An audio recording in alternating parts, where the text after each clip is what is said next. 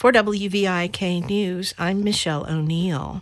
Flood warnings are in effect for the Rock River near Joslyn and at Moline, where minor flooding is forecast. The Wapsie near DeWitt is also under a flood warning with moderate flooding in the forecast. Fans of Van Gogh will enjoy Davenport's River Center hosting Beyond Van Gogh in May, and tickets go on sale this week.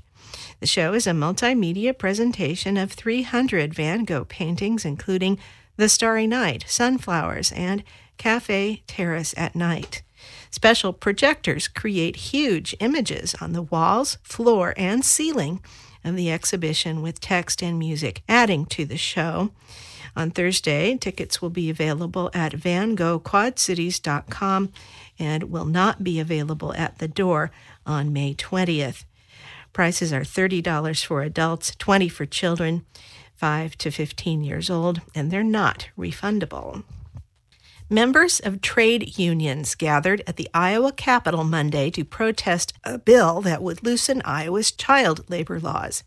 Katerina Sestarik has more. Dozens of union members held signs that said Iowa kids are not for sale. They're opposing a bill that would allow teens to work longer hours and in more types of jobs. The state's workforce development or education director could also waive prohibitions on minors working in manufacturing, mining, and food processing in some cases.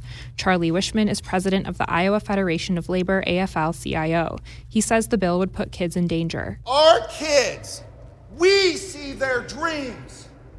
You all see profit. That's why you're doing this. Our kids are not for sale.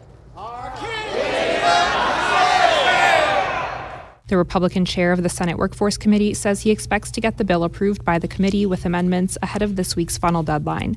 I'm Katerina Sestarik, IPR News. Citing rapidly rising electricity costs for their constituents, downstate Illinois Republicans, known as the Freedom Caucus, have outlined how they'd address that. First, they'll try again to repeal the state moratorium on construction of new nuclear facilities. That's been in place since 1987. A similar measure was introduced last year but didn't go anywhere.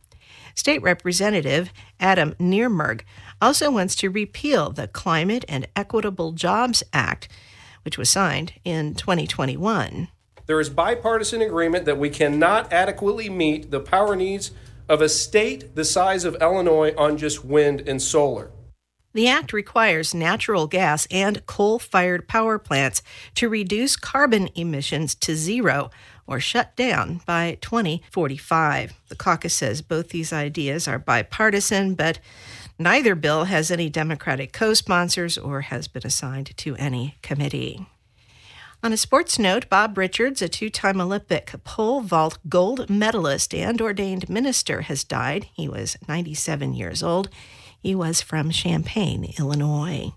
You're listening to WVIK.